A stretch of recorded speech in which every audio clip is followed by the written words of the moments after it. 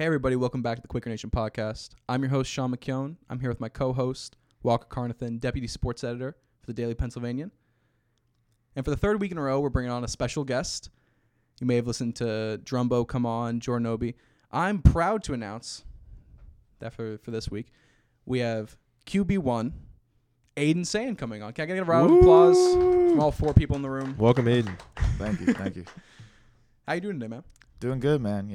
Classes today, but glad to be out here, rather than in the classroom. So it's nice to get out. Okay, I'm glad we're more fun than a classroom. Definitely, That's the Feels first starting goal of a podcast. Yep. I feel like. Yep.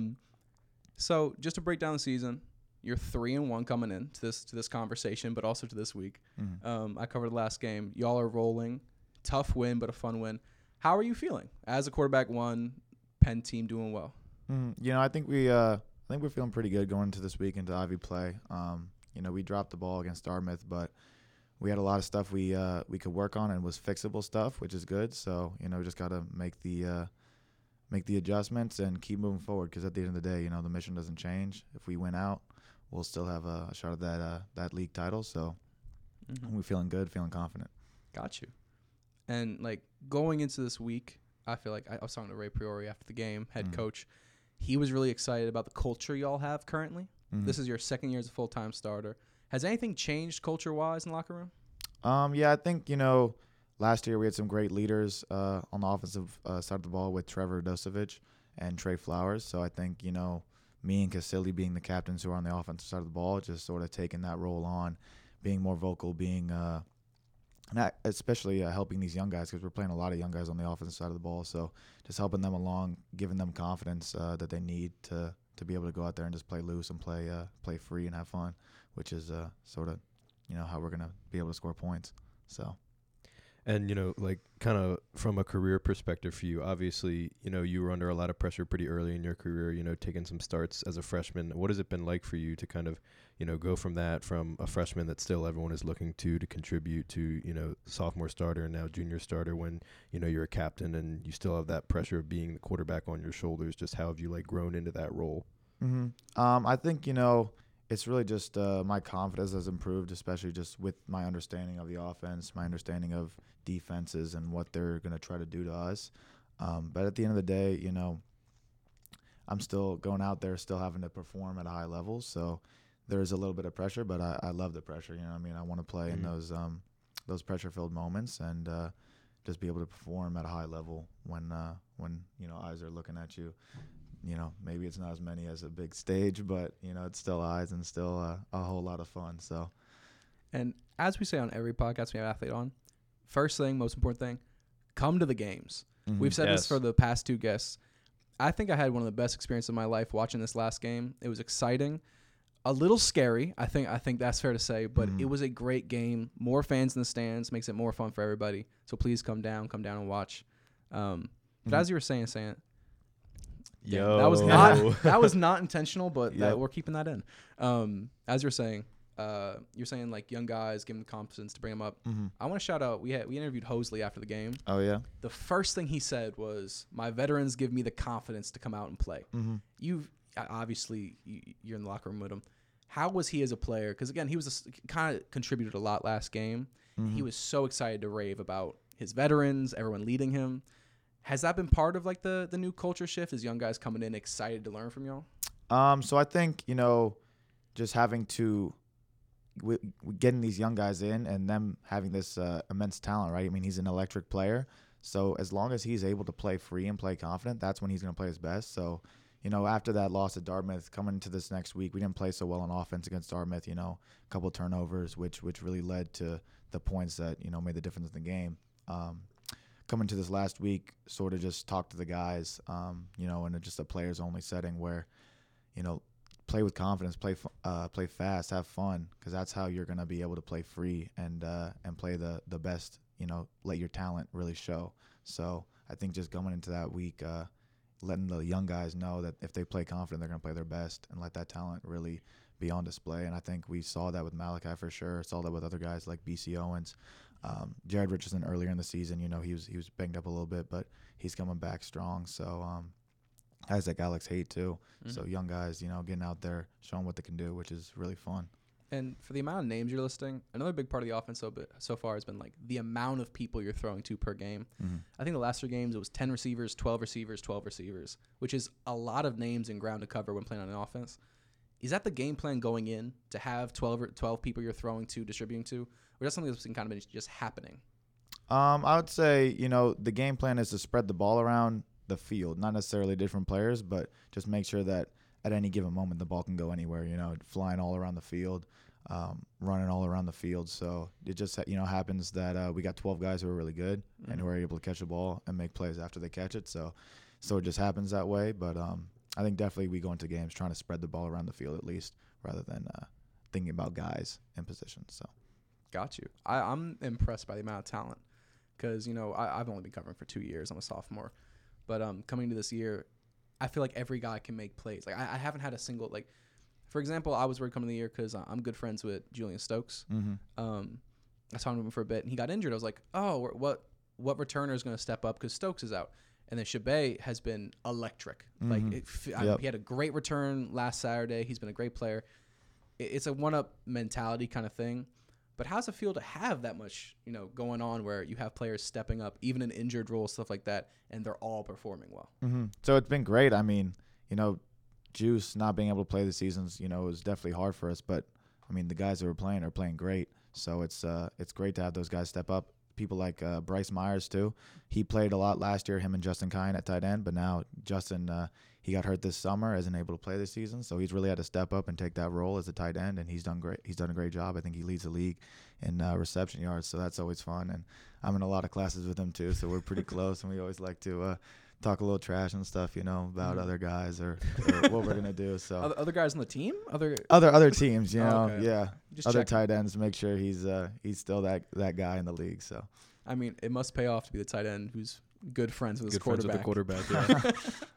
pays off for me. He protects me sometimes. So Exactly. That's Everyone a great wins. It's a mutual relationship. Mm-hmm. Okay. Yep, mutualistic. I wanted to ask, to your point about spreading the ball around the field. It feels like this year there's a little bit more of a focus on like the medium-long passing attack. I know last year, the passing game was really effective, but your yards per attempt are up a lot this year. I think last year it was 5.9, and this year so far it's up to 6.9. I just want to know if that was like a conscious thing you and the offensive coordinator like intended to do going into the season, or if that's just been how the ball's flying. Mm-hmm. I think last year we were a lot of scheme-based stuff. It was our first year with the new offensive coordinator, Dan Swanstrom, and just not being as comfortable with it from receiver standpoint and quarterback standpoint, not being as confident in what we're going to do really sort of held us back last year and taking shot plays.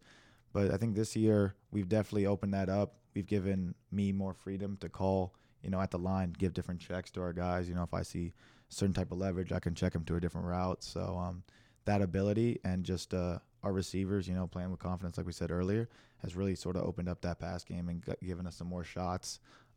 When we're playing with speed like Alex Haight and Malachi Housley, who are real burners, it definitely makes a difference too.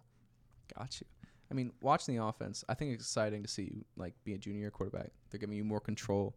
And I think the last game really showed out the amount of points scored. About it, like the offense was really potent. I guess going into it, the confidence level you have to call off plays, call certain things. Difference between freshman year and now, how has that grown for you? Like, has anything changed? Have you always been confident enough to kind of do this stuff, and now you just got the option, or is it more like you're finally in a place where you feel like you can orchestrate? I think it's definitely just grown each year. Last year, I had some ability to make some checks, but not anything like this year, which has been, I'm really glad that he's felt that, that confidence in me, I guess you could say, that I'm going to be able to make the right check and just giving me that ability to do that, which has been really fun. And I think, it's really elevated what we're able to do as an offense. Mm-hmm. I was writing the recap for the last game, and I wanted to keep a line in the article that was the editor's in the room, and I'm staring at him, that he edited out shamefully. I put Aidan Sayin distributing coke like the 80s. That's crazy, Sean. I thought it was a great line, and I thought it was a perfect line for the article. It made it through the first round edits, I will add. The first editor was like, you know what, we're keeping that. That's the insane. second editor decided to go against it. But I just wanted to put that out there that we've noticed how well the orchestrating, distributing has been. is a good I system personally, we got. exactly. Yeah. Just like the government, baby. That's so funny. Keeping that in is going to be fun. But yeah, I think everyone's noticed how well the offense is running this year, the amount of receivers we're checking down to, and it looks fun. Like I am a football fan from Philly, die hard, like for any home or any organization I'm part of, Penn, Eagles, whatever it may be, and watching the offense it's enjoyable. Like it's a really fun experience, and y'all are doing well. I know one loss in the year always stings, but I think most of Penn's proud of what's been going on the field. Good changes, moving forward and such like that. I don't know. I'm excited for this year. Is there any team you're excited to play this year?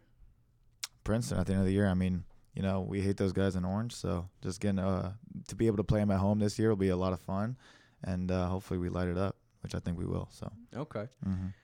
I wanted to ask about specifically this matchup you guys got coming up this week with Columbia. I remember last year you were able to like we were talking about earlier, toss it down the field a little bit more. I remember Casilli had a couple deep catches. Is there anything you have your eye on coming into this week?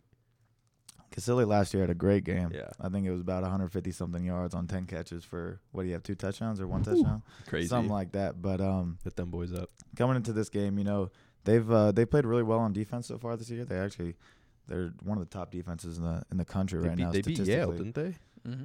That was Cornell. So they've beaten a few teams this year though. Gotcha. They played Princeton real close 2 weeks ago. But I think just coming into this week, we got to know that they're not going to play us the same as last year, because of the amount of points and stuff we put up. So just coming in prepared for whatever they're going to throw at us, whether that's different rotational coverages and so forth.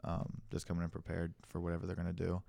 It's going to be big for us, and playing with confidence is going to be key too, especially for those young guys. So. Mm-hmm.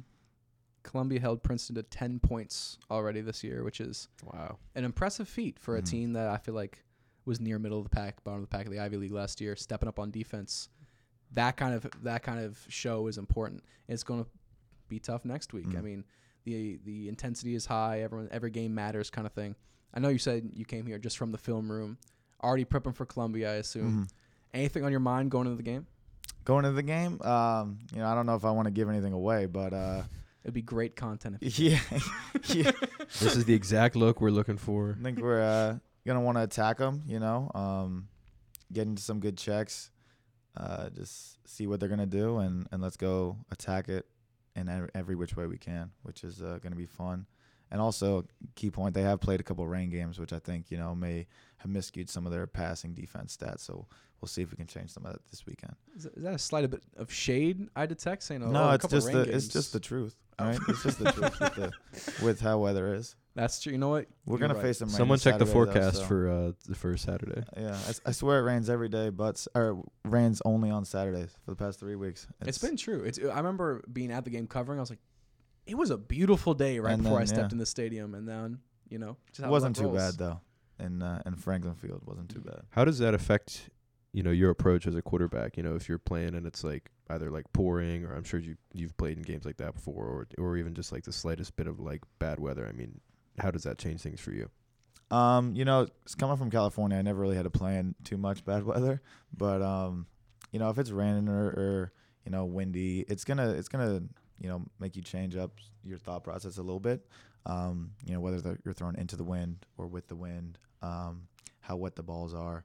You're going to have rotations with the balls too. So you'll have like 6 for the first half, 6 for the second half. So depending on how they're rotating them, if they're going to be dry or not, a lot of times you're going to take shots at the beginning of the first half or beginning of the second half where the balls are dry. But it really depends on the severity of it. A light rain like it was on Saturday, really no difference. Even at Bucknell, it didn't get too wet, so it doesn't make too much of a difference. Gotcha. Just for a little news update, it will be periods of heavy rain this Saturday. so Get excited. Once again, a little bit of bad luck. Yep. To move away from just the direct football coverage, I wanted to ask about talking about playing football in California. I know you're from a football family. You got a younger brother getting a lot of hype right now. Yep. What's his chance of coming to Penn? Zero. He's pretty committed to Alabama. He's actually he's done all his signing and everything. He'll be there in December, so only a few months now. Gotcha. Which will be fun. I'll definitely go out there a bunch and get to watch games and have fun out there. So it'll be a great time. How is that experience going from you're a D1 quarterback, you're playing for a couple years, seeing your younger brother also be a D1 quarterback? Is there anything you can tell him? Is there anything you pass along? How is that experience having two people in the family competing at such a high level? So we're super close. I mean, we've worked out together our whole lives, thrown together. We've shared a room since we were little kids. So I'm just ecstatic for him, so excited for the opportunity that he has. And then just looking forward to it because I know he's going to take advantage of it, play well. I mean, looking at the Alabama quarterbacks right now, I think they need him. not to hate too much. Yeah. But Yeah, he's looking forward to it. It'll be a great time for sure. And do you, again, junior year, you moving on with football. How do you take in the family approach where you and your brother are playing? He's coming in freshman year, you're going to senior, both different parts of the cycle. Is there advice you give him? Is there things that you wish you knew as a freshman, kind of going into a program? What's your thought process about him coming up? Yeah, definitely just give him some advice here or there. He's pretty strong-willed in that he's gonna sort of do what he wants to do, but he'll definitely take advice from me here and there. Just sort of give him a little bit of guidance. But we've always sort of had that competitive spirit as well, where he's gonna try to do anything he can do better than me. So he might see stuff that I've done and try to do it better. But little brother syndrome. Yeah. Heard of it a couple of times. It's definitely worked out for him, that competitive spirit. So it's going well for him. Yeah. Okay. Another thing, again, kind of disjointed. Now we're moving away from football. I was a freshman writer last year. I wrote a nice opinion article on men's basketball. Speaking of Princeton from earlier. Yeah, it was specifically about how Penn's men's basketball was far away from being as good as Princeton. I know it's an insult to Penn. It's a compliment to Princeton. A disgrace is what it is. I don't regret the article, but it is quite rude. And under that article, I may have gotten a comment from Aidan Sayin himself saying, terrible take, go men's basketball. I want to ask you, do you ride for every Penn program? Of course, man. We support our other sports, No matter what their record is or what's going on, we always support them. They're going to support us too. So it's just a great, athlete atmosphere here at Penn, just supporting each other, showing out for each other at games. In our spring, we went to a lot of different games from every sport, from squash, tennis, everything, just going out, we got a big team, so you can go with 40 guys and you got a fan section right there. So it's awesome. Just bang, in the squash center, banging on the fences up top was a lot of fun. So, it's always support Penn, and especially against those Princeton guys. Is it safe to say we're in a fuck Princeton room right now? I personally, 100%, definitely, forever. For context for the podcast, I'm not a fan of Princeton. I'm apologetic, and I appreciate how good they are. My co-host Walker. Maybe I think they're a lot overestimate how good they are, I would say. All right, we'll talk when Penn makes March Madness someday. Did you watch the Ivy League tournament game, Sean? We're getting off topic. I'm just saying. But I appreciate the hate because being from Philly, I love a good rivalry. I love when a player goes on the field knowing this matters to both us as a team, as a culture. Going into a game, we need to win this, and it gives you more of a competitive edge to care more. You care about every game, of course. Not to say there's different levels of effort. Means more, I guess, right? Does it mean more to ask? I mean, it's hard to say it means more. I think there's definitely more nerves going into the game, I guess you could say, especially if it's for a league title at the end of the year, for basketball, or for us last year, I guess, too. Not necessarily means more, but like I said, just more nerves. But you always just want to show out in those games, so it's a lot of fun, those games. It's a crazy full circle moment for us to discuss that comment on the podcast. That's awesome. As a freshman writer, that was probably my highlight of the year by far. I know it was an insult, but it was feedback. Every writer needs to be able to take feedback. Yeah. And it was hype. And I think it's really fun, again, as a fan and as a writer here. I appreciate you guys caring so much about all the other sports. Because when we have a sport culture like we do at Penn, where there's not a huge amount of people going to games. We're not the SEC. We don't got a whiteout like Penn State or any other place. Knowing that y'all support each other and have these big outings sounds like the coolest thing ever from my eyes. To know that you guys got a love and respect for everything at Penn. But yeah, that knowing that culture exists makes me appreciate Penn sports even more. Because at the end of the day, it is all about doing your best, supporting your own school, and going out there and winning. So I think we want to show the regular students here too. These games are fun. it's high level sports too. It's not like this is a lower division or anything. This is high level one's sports. Scrubs here. Yeah, that's what they mistake when they come We're here. still all D1 athletes, so Exactly. there's a lot of those games are fun for sure. How do you feel about the Ivy League not being able to play in the FCS playoff? We've been I've actually written papers about this for classes here, but it's it's awful, but I mean, I don't know what I can do about it necessarily. I've been told that they say it's because of final schedule and so forth, but what can you do? We want to be able to play in that playoff, and every year, I mean, there's at least one team from the Ivy League that's ranked high enough that would be in it. So it'd be a great opportunity to be able to go do that one day. This is what I was talking about with, for example, basketball. I said Princeton being able to participate in March Madness is great for the Ivy League because it shows that Ivy League talent, they're D1 athletes. You can't disrespect them. Arizona came in and got their ass whooped. I think they scored the lowest amount of points they scored all year, 55. And people were saying before the game, they're going to win 130. They're going to wipe the floor. And I hate underestimating a team that, I root for. And going in, I know it's the Ivy League rules that the playoffs can't be entered and stuff like that. I think it's bullshit. I think a lot of the Ivy League rules, like not giving scholarships and other stuff, it's bullshit. I think supporting... Very antiquated, I think. Antiquated? Oh, I forgot the definition of that word for a second. It sucks, and it's outdated. It doesn't help. And I want our athletes to be supported. I think that comes with being given bigger stages as well as being able to be financially supported. So we've covered this on the podcast before. I've gotten way too heated about it before because I'm a big fan of supporting athletes, whatever they do, because they matter just as much as students here with their careers and success afterwards. We appreciate that. Yeah, I mean, who's not advocating for y'all? I don't think there's a single person who's like, no, I don't think an athlete deserves money to go to school. Like, it's just the Ivy League brass, which don't know specific names, but I wish I did. Anyway, but yeah, covering so much. I think it's, we're getting to the near end of the podcast, end of the interview. Is there anything saying that you want to get out? Any thoughts you've had on the year? People to shout out, people not to shout out, teams to say fuck you to, anything like that you want to get off your chest before the podcast's over? Jaden Key this past weekend, he had a pretty scary injury in the game, and I just want to make sure everyone knows that he's doing all good. Test came back, he's doing good, which is great. We were really nervous for him. Everyone on the team. So it was really great to hear that he was okay. So I just want to say that.